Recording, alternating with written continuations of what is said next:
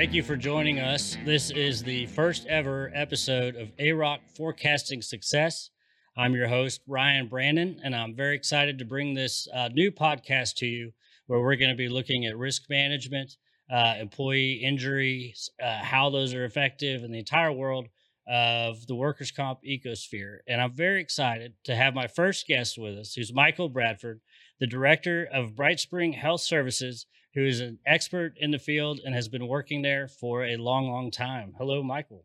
Hi, Ryan. Thanks for having me Hey, today. thanks for being on. Appreciate you taking the time and joining us. Absolutely. I'm honored to be here. Looking forward to hearing all that you have to say and sharing your expertise with all of our audience out there. Well, I look forward to it as well. So, to help us get us kicked off, Michael, why don't you tell everybody a little bit about yourself? Sure. Again, my name is Michael Bradford. I am Director of Risk Management for BrightSpring Health Services.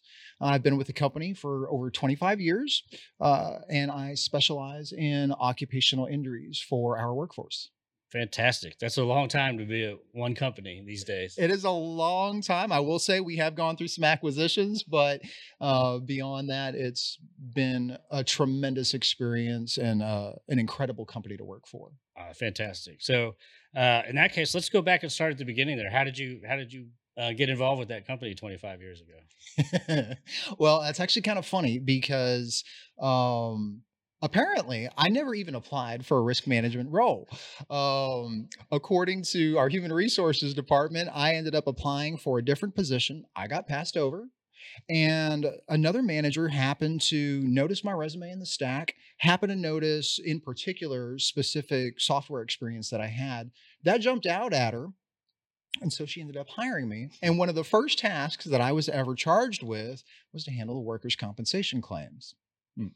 All right. So, given that, how did you go about knowing what to do on handling workers' compensation claims, given your software experience? Well, a lot of it was flying by the seat of my pants, right? And trying to surround myself with folks who were experts in the field and trying to learn as much as I could. And then hands-on experience, right? That was probably my key to learning what to do. Is basically you start seeing the process and you start developing that process, and then you tailor that process towards for your company. Right. And so, was that a new process that you created, or was it a process that was in place that you just picked up on and learned? Well, I mean, we started off with statutory workers' comp. So you were bound by those rules and you could not deviate. But when it came to our company's experience, we were able to learn quite a lot from our employee injuries. What could we do to improve safety? What could we do to prevent future injuries? What could we do to help and support those individuals that we provide services to, which at the end of the day was the finish line, right? Of Right. trying to provide quality services. So that's actually a pretty good segue into, you say you started out with statutory workers comp and in looking at better outcomes across the board and how you can help the workers and looking for better results and trying to figure out how to do it better. What along the line there, I'm assuming your company made a jump. Yes. And so can you kind of, how long ago was that and what was the impetus for that? Can you kind of walk us through a little bit of that? Sure. I'm thrilled to say that as of June of this year, we've celebrated 20 years of being a non-subscriber here in Oh, Texas. wow. And I remember that challenge. Our vice president of risk at the time, he charged us with developing a non-subscriber plan. Well, my experience was in workers' comp. Never heard of non-subscription. And so I started talking with folks. I started talking with my workers' comp defense attorneys, anybody I could. What do you know about non-subscription? This is so unusual. I've never heard of this. And honestly, it terrified me. It absolutely terrified me. Well, wait, so we're not going to follow the workers' comp rules? Well, no, you don't have to, as long as you follow the rules governed by the TDI and by ERISA. Still scared the dickens out of me. But once we started and we implemented the plan and we got to see how it worked, it was amazing. The fact that you could provide quality benefits to your employees, making sure that they're taken care of. You could tailor your benefits towards your company to ensure that your employees don't go without and suffer those financial hardships that so many do under the statutory systems. Yeah, it's funny you say that it scared you when your company was making that transition. I can assure you, as a former regulator, workers' comp regulator in Texas, when I first got there and learned that a good quarter of the employer-employee market in Texas was potentially outside of our regulatory jurisdiction, that scared me too. Oh, sure. So I looked into it a lot, just trying to understand why a company would want to go that route and if they were honestly protecting their employees. And during my tenure there, we came up with what we called the Lone Star Safety Award, Yes. where essentially, if your company had 3 years with no accidents and other qualifying metrics, you could be eligible to receive the Lone Star Safety Award. We would come out there as the agency to deliver the award. We would invite the state rep and state senator from the area, local press, get the company in their paper. It was a kind of a big deal. Well, uh, towards the end of my tenure as commissioner, one of the companies that we gave the award to was a non-subscriber, and it was amazing because they gave us a tour, and this is a custom shelving, custom woodworking Mhm. shop, so a lot of saws, a lot of very dangerous equipment. And they walked us through all the safety processes that they had in place. And when we were given the award, when it was time for the photo op, the CEO of the company looked over at me and says, "You do know that we're non-subscribers, right?" And I said, "Of course." And he kind of gave me this look like, "Why are you here giving us an award?" And I said, "To be honest with you, it doesn't matter to me if I regulate you or not, as long as you're protecting your employees." That's right. And I think that's something that Texas got right. And it's amazing to me that your company figured out the right way to do it 20 years ago. So going back to you and your interest in making sure that your employees get the best outcomes and recoverable, if fewer injuries and everything that comes with that. How did you go about tailoring your plan for your employees? Well, first we worked with our national broker and our non-subscriber broker to develop our non-subscriber plan. And the plan was initially designed based on other brokers' clientele in the healthcare sector. So that's where we started. But then as we developed our experience in the program, we found, well, there's certain things that don't work. Our non-subscriber plan was developed to provide comparable, if not better, benefits than the workers' compensation system. So we wanted to go above and beyond. Well, not too long after we kicked off our program, we had an executive director involved in a pretty bad auto accident, shattered her ankle, um, and she was single, had a house, had 2 cars, and she calls me up and goes, "There's a financial cap on the lost wage benefit. So, Michael, I'm just to let you know, this is going to be a little bit tough for me until I recover." And all of a sudden, I realized, wait a minute, well, that's not fair. Now, if you look in the workers' comp system, employees get about 75% of their gross wages and lost wage benefits. So, what could we do that's better? And we decided to update our plan. We were able to improve our benefits in which now we have no reduction in lost wage benefits compared to an employee's salary. So if they earned $100 a week prior to their injury, they're going to receive $100 a week in lost wage benefits. So that way, our employees don't suffer because they were hurt on our job. Yeah, it's interesting you say that. That's a fight at the Texas Capitol almost every session. It seems like there's legislation filed. And speaking of the Capitol, obviously we're right across the street from it in Austin, where my home base is, and yours as well. But it just kind of reminded me that when you said that we are at the Capitol, and during the legislative sessions, there's always legislation filed to try to raise the amount of money that you can get in workers' compensation if you're an injured employee to 100%, and that never seems to go anywhere. And I don't really know the impetus for that, but it's interesting to me to hear you say that you can do that as a non-subscriber and that you do that. You most definitely can. In fact, in that situation, so we'll call her Susie, was injured in the auto accident, and she brought this to my attention. And she wasn't necessarily complaining or anything of that nature, but she was trying to help me in learning, what is going on. So we were able to retro change our injury plan because we were improving benefits. We weren't taking away anything from our workforce. We were adding to it. So we were able to backdate the revision of our plan so that way her date of injury was covered. And that way she didn't lose financially just because she was hurt on the job. And that is one of the probably most successful components of being a non-subscriber is that at any time you can improve those benefits. You can, and it doesn't have to be effective today. It doesn't have to be effective tomorrow. You can make it back. You can backdate it so that way your employees are covered and they don't go without. And I'm assuming that helped.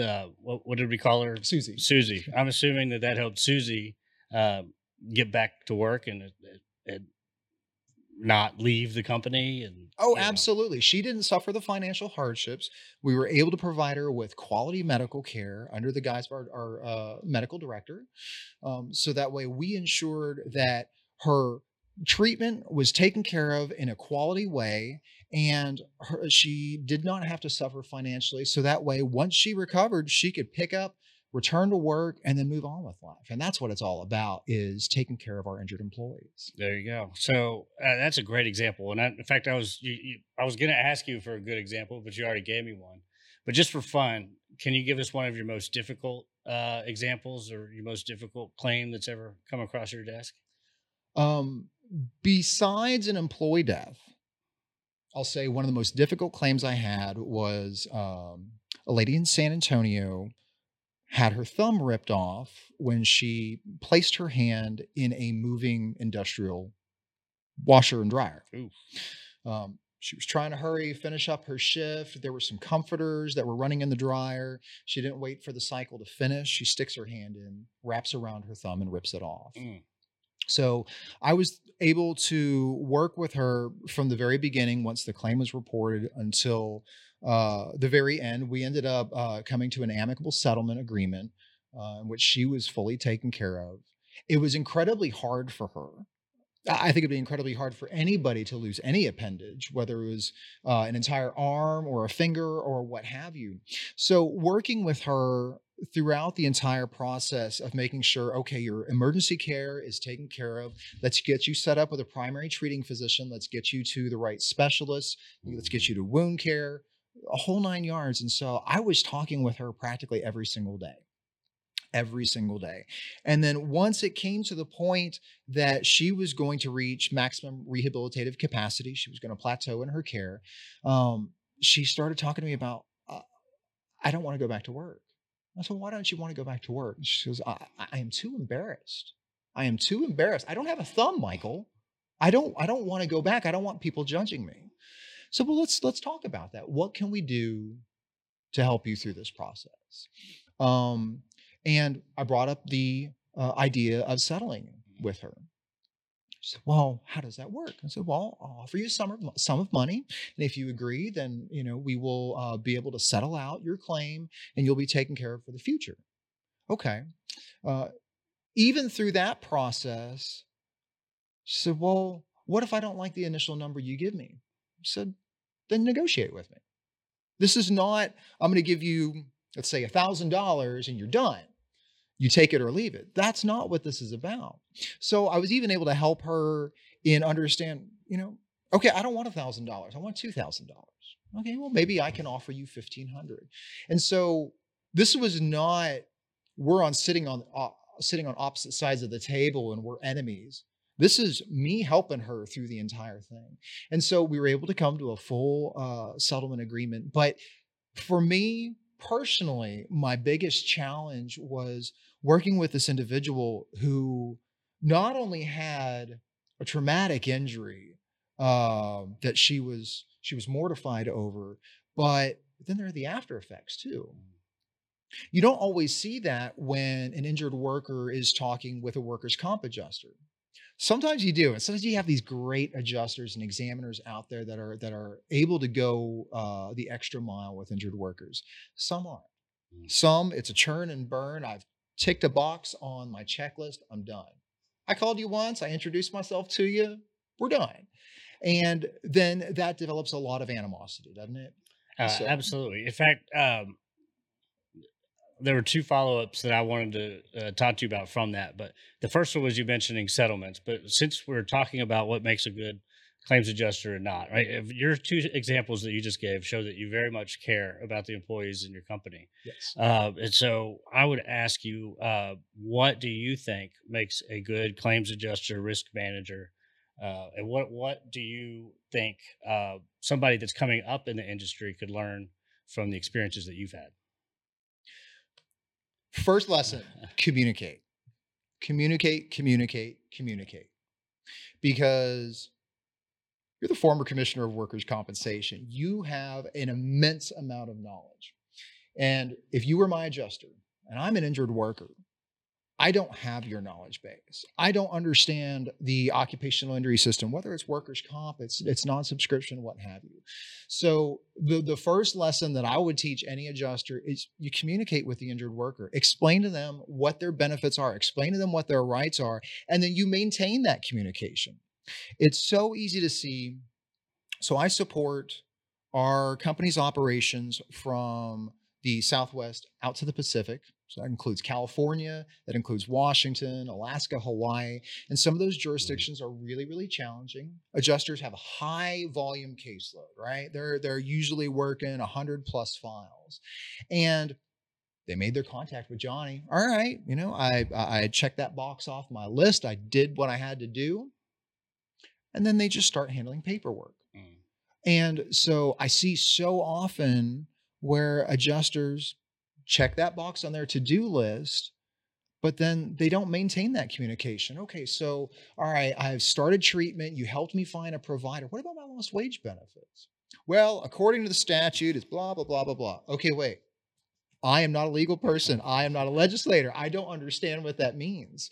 And explain the process from beginning to end.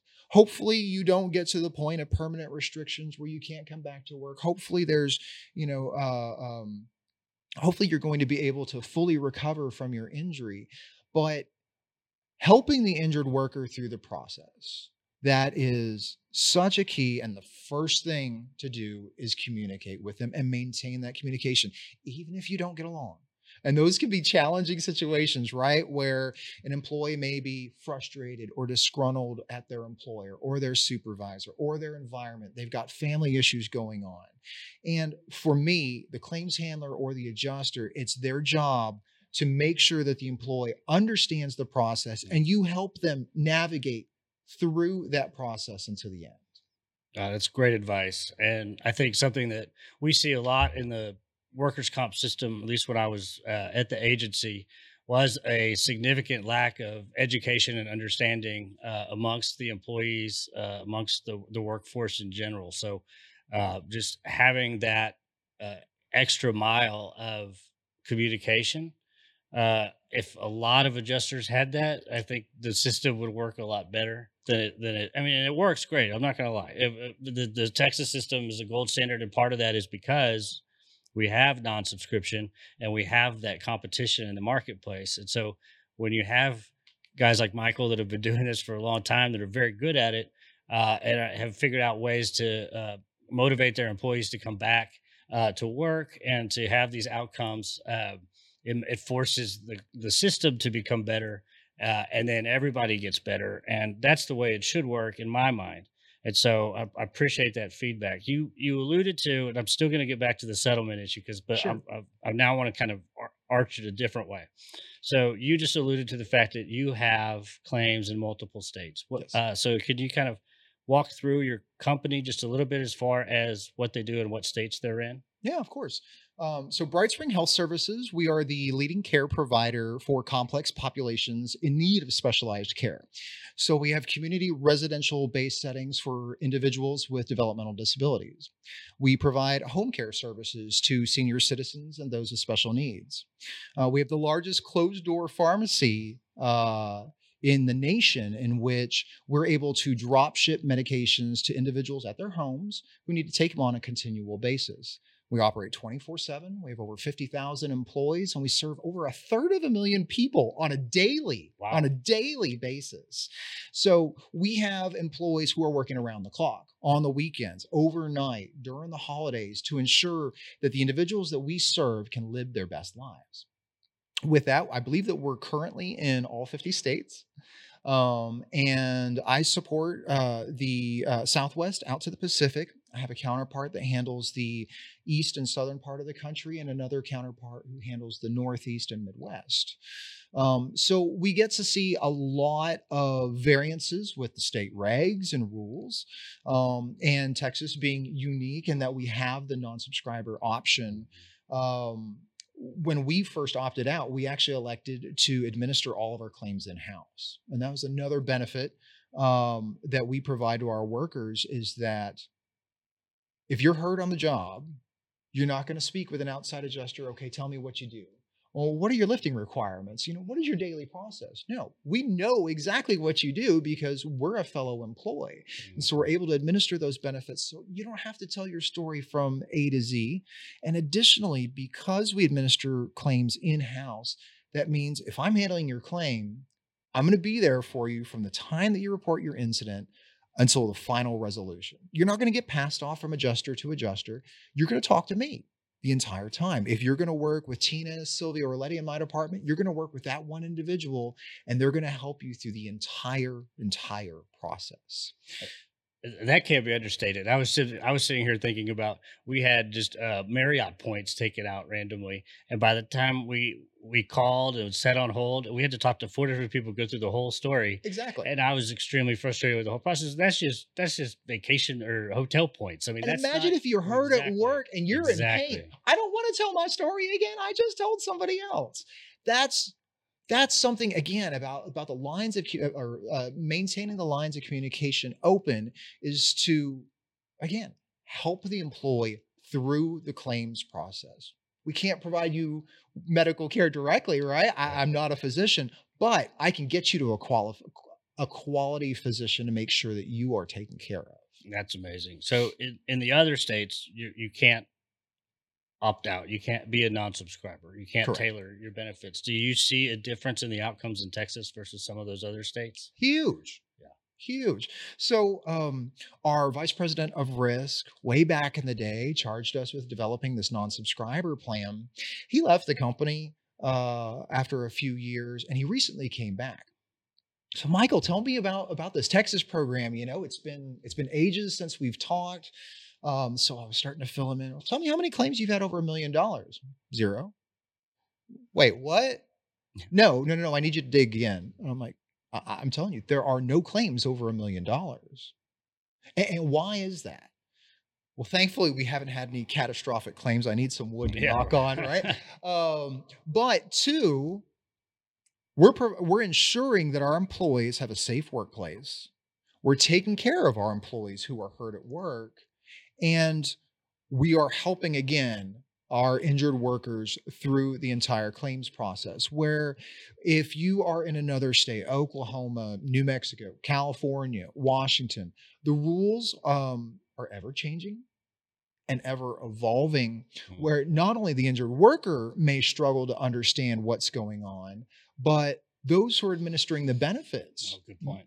And that is incredibly difficult. I'll tell you a true story is Washington State. We were coming to a settlement agreement with an injured worker. We had all the documents lined up. We submitted them to the regulatory agency, and the regulatory agency said, your agreement's rejected. Oh, what's wrong? Well, we updated the forms. We haven't told anybody about it. They're in my binder here. So we just need you to go back and redo the whole thing. Mm-hmm. Like, wow.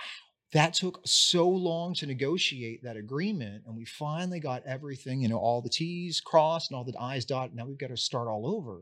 So in some states, there's lifetime medical. So even if an employee may not be as, let's say, assertive in wanting that future medical care, that's going to stay open. And so they'll get their PD benefits, right? But then you have dwindling treatment. Oh, they resurface about a year later or something of that nature.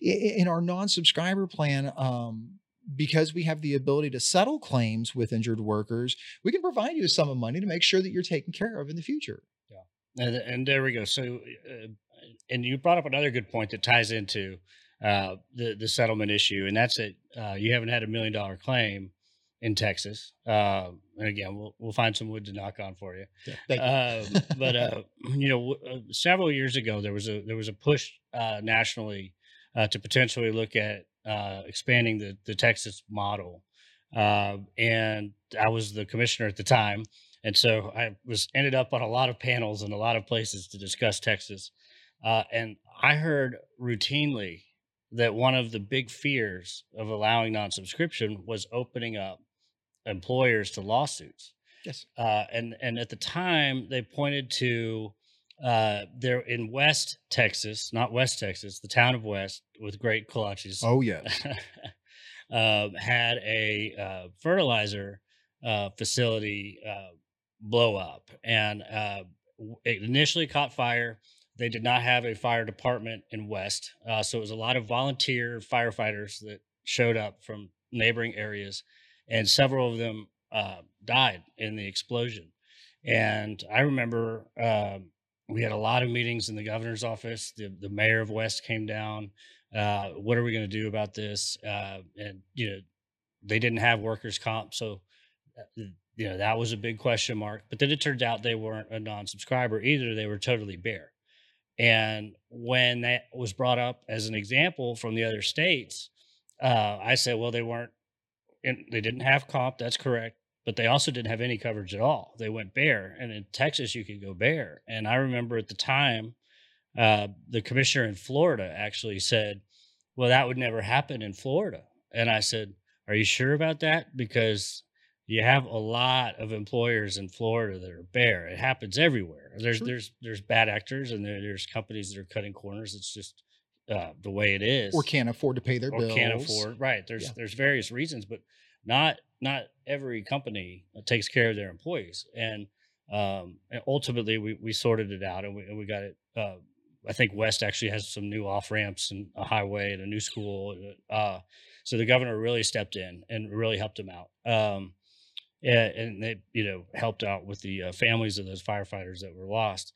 But the point being, again, everybody was worried about getting sued and the ultimate devastation that could cause for a company to go under or something like that. And that fertilizer plant did end up filing for bankruptcy, for example. Now, again, that example is different because they were non-subscribers, but why is it that everybody seems to be worried in these other states about the possibility of getting sued, or at least from the regulator standpoint of having the employers getting sued? But in Texas, where that's a possibility for non-subscribers, that doesn't seem to be an issue. Well, first I'll say I think it is an issue, Okay. but it's a manageable issue, right? So if you ensure that your employees have a safe place to work, if somebody comes up and says there is a slip and fall hazard over here, then our management teams, our supervisors go in and address it, right?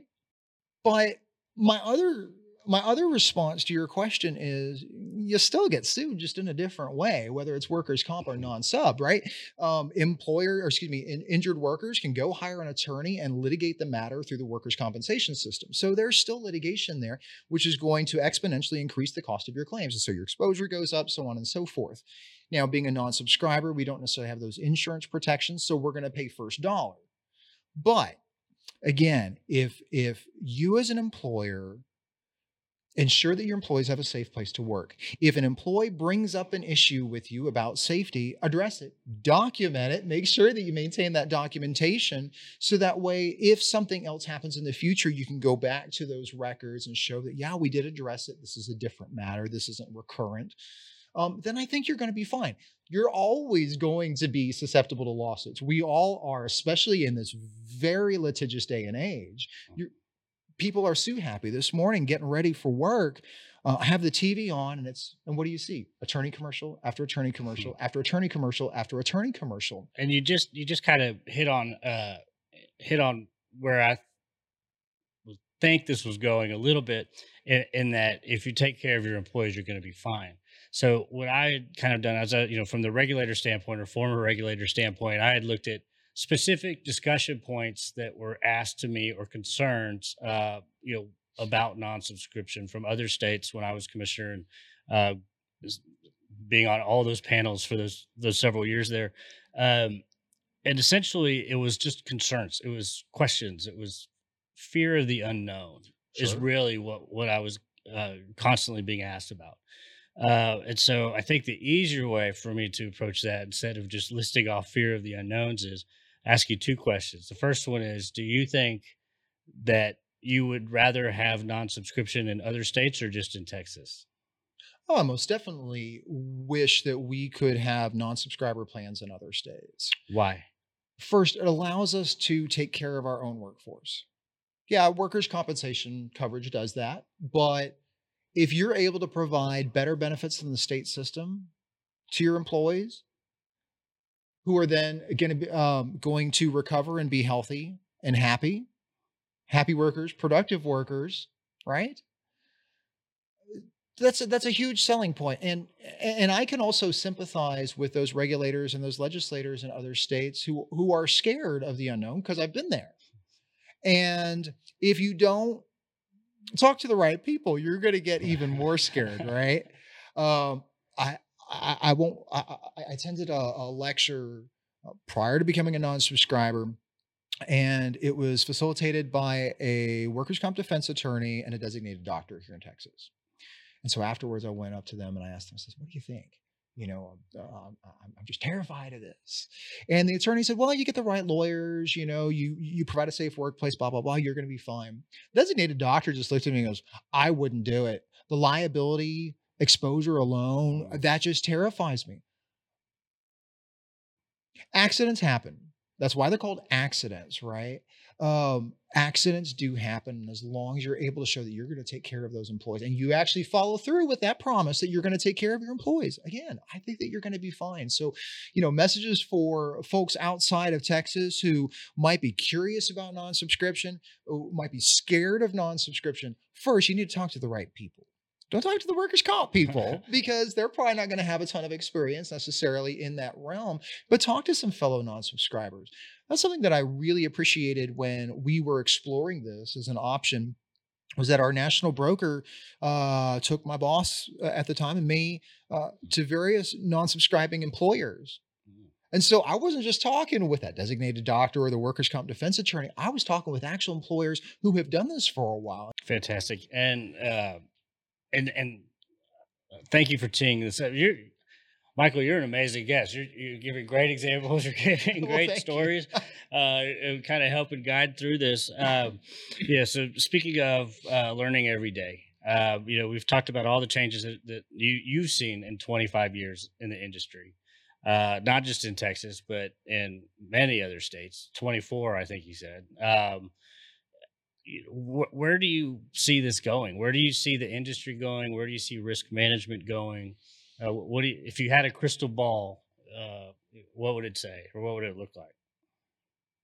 I think in reality, I will say that we all know in the occupational injury realms that it's heavily bureaucratic.